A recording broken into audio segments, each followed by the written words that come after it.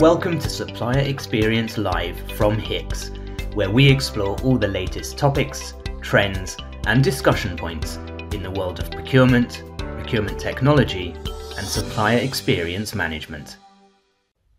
Welcome to the podcast. Today's episode comes to you from London, and I'm delighted to be introducing Rich Saines, founder of Acada.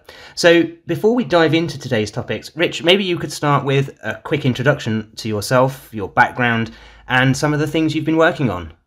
Yeah, sure. Yeah, so I'm Rich Saines. I've been in procurement for about 20 years now.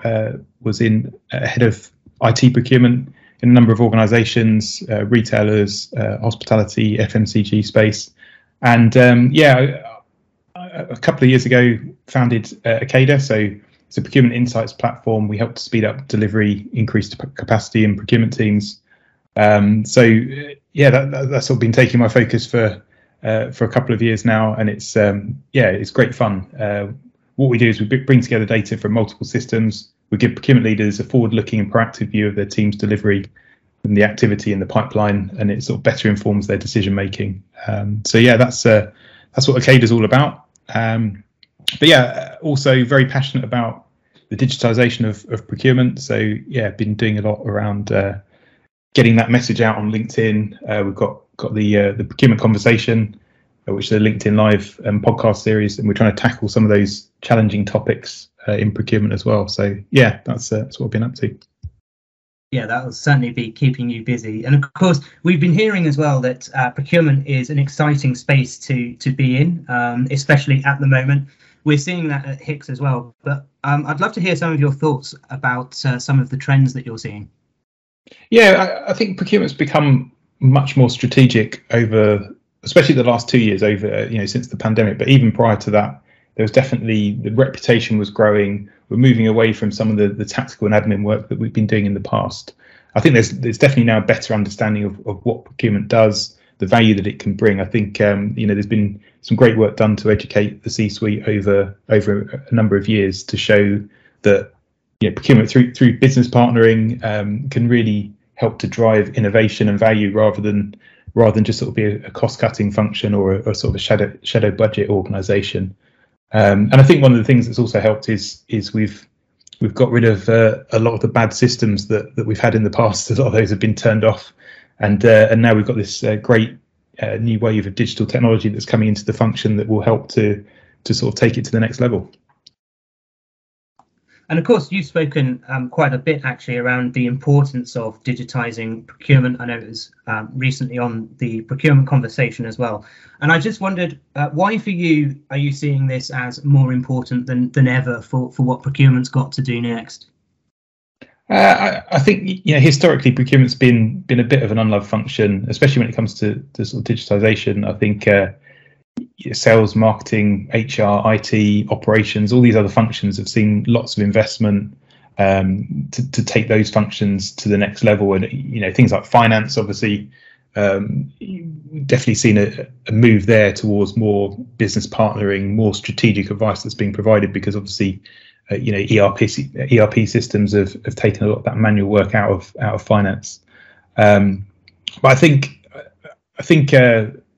one of the issues we've had with procurement, we've had a number of false storms over the year. I think there's been a lot of the focus has been on digitizing the process, and in a way that hasn't helped us. That's seen some sort of poor adoption, really, because it's an overhead to if you're running a process, quite often to stick it into a system sometimes that are not very well designed with the user in mind, actually that becomes an overhead, and then it's easier for you to just use your Word and Excel spreadsheets to manage it. And actually, I think there was some research done a couple of months ago that said that 65% of teams actually still just use Word and Word and Excel to manage their procurement processes. So clearly, we're sort of 25 years into the digitization of procurement, and if you still got 65% of teams using what they could have used anyway, it's not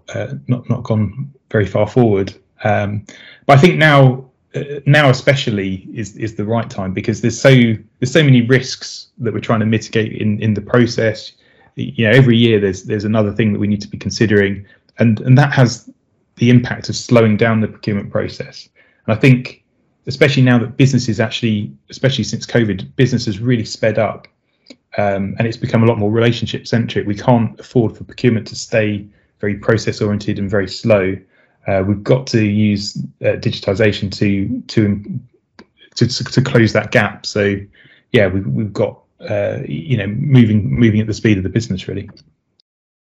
And you spoke there actually about the false dawns. Of course, poor adoption is also an issue. And I just wondered, from your perspective, what do you think enterprises should do if they're looking to build or improve their digital roadmaps? I think, having a digital roadmap is critical. I think one of the key areas where teams fall down is that they don't always have the right skills. So I think having the right digital skills is vital. Clearly, that means potentially bringing in people from other parts of the business.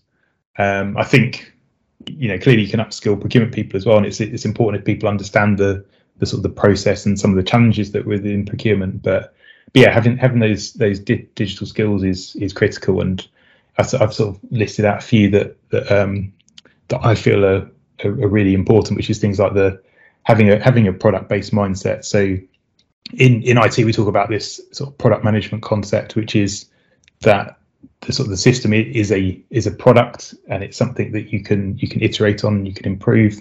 So having that product mindset is vital. Having an obsession with user experience, I think, is important as well, because clearly you want people to be using it and you want it to be as simple to use as possible. I think lean agile thinking is important. So considering in a process what are the fewest steps that you can take in order to actually achieve the outcomes that you want through that process, and also being agile. So you're sort of iterating on. It sort of links into the product mindset a bit, but iterating on that product and improving it all the time, sort of the continuous improvement piece is important there. And yeah, there's a number of others. Analytical brain, really analysing the data that you see. Communications, I think, is probably something that's a little bit overlooked, especially around the change management area. So there's a lot of change that needs to happen in order to get technology embedded, and I think change management's a very important skill there. But so those are some of the skills. But I think so over and above the skills, we've got to remember it's all about people. It's not just people do, or teams will just go out and say, right, I think we need a system in this place, and actually they ignore the most important part, which is that it's to help people and it's all about people. So it's about how people react to change. And I think, you've also got to be thinking about the processes and the data behind it as well. I think we're in procurement. We've got quite a big problem with data. A lot of the data is owned in different functions. It's very siloed, and that can be quite painful. So I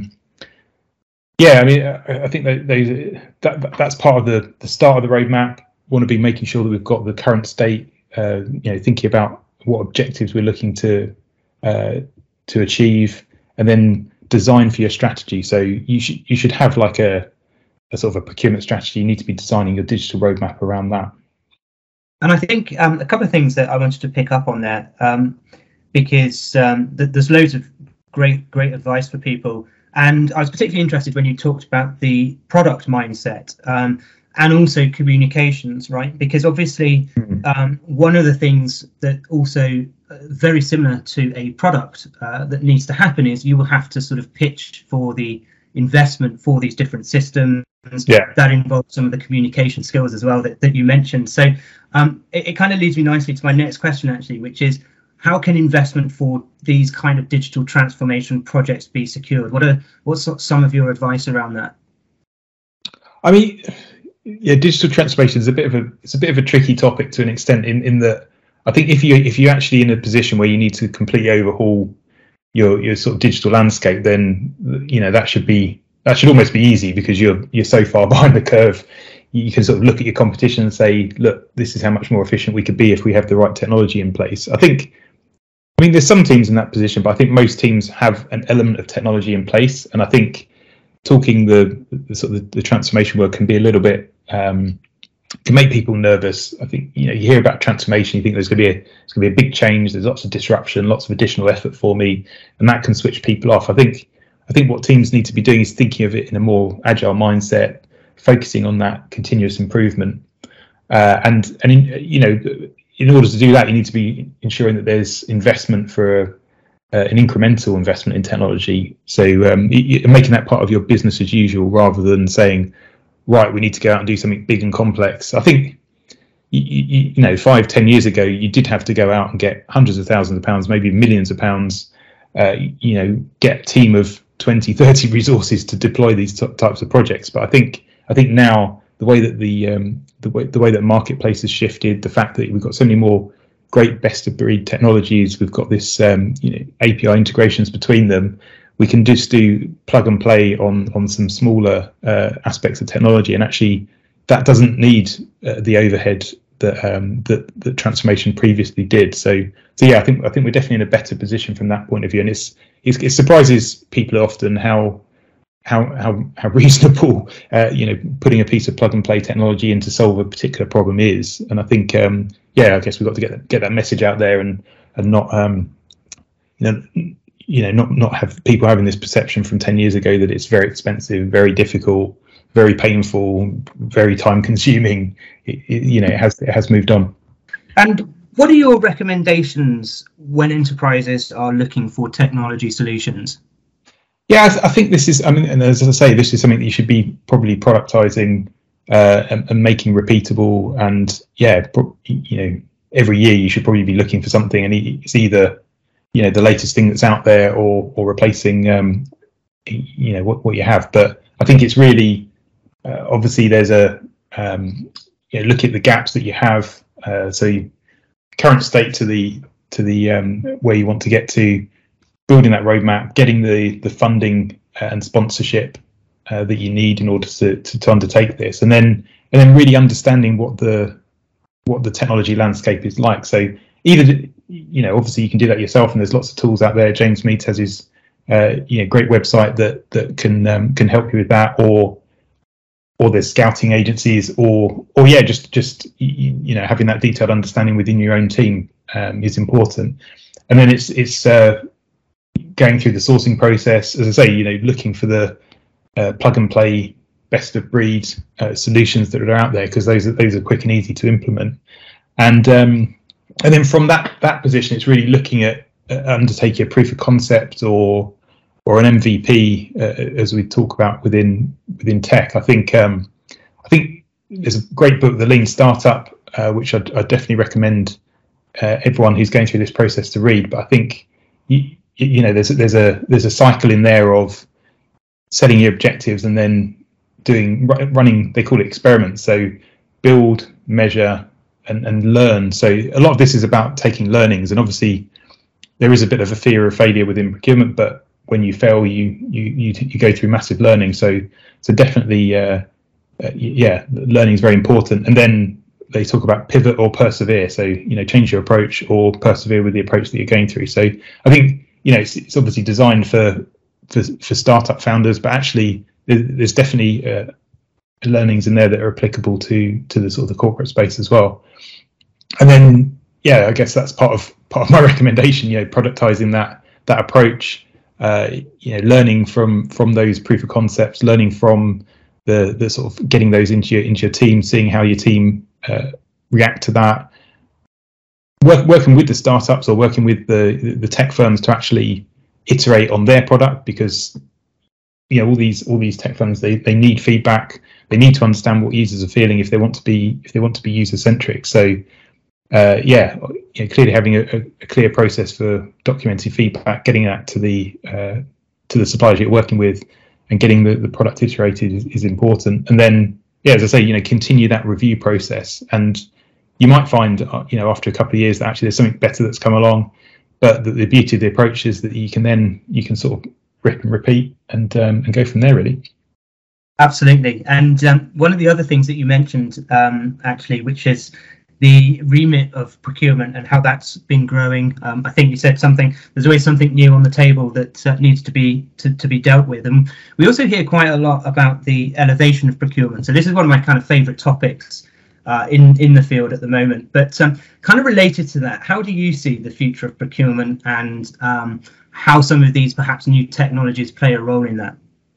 I think it's an exciting future. I mean, I'm very excited where procurement can get to. I think, as I say, we've definitely seen this, less and less tactical and admin work over the years. I think we will see an automation of some of the sort of the more procedural work, the process oriented work, and I guess even some of the risk management stuff. It can be complex now, but when you've got systems in place to deal with that, especially when a lot of organizations face very common challenges, automating that is an easy thing to do.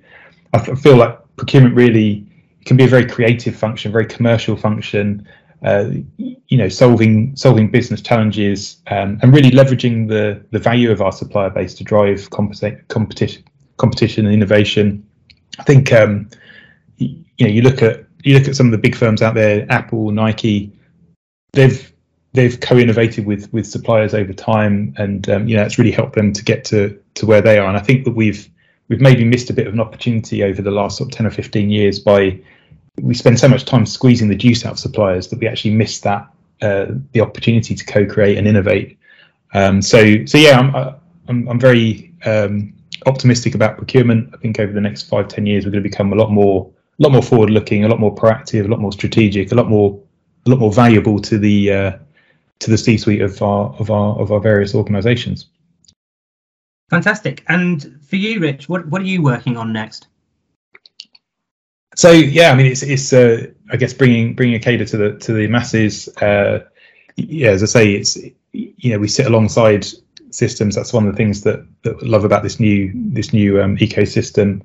It's definitely an exciting future. I think that, as I say, some of these topics I've mentioned, the forward-looking reporting, that's something that we can really support leaders on, and getting a real clear view on what everyone's working on within the team.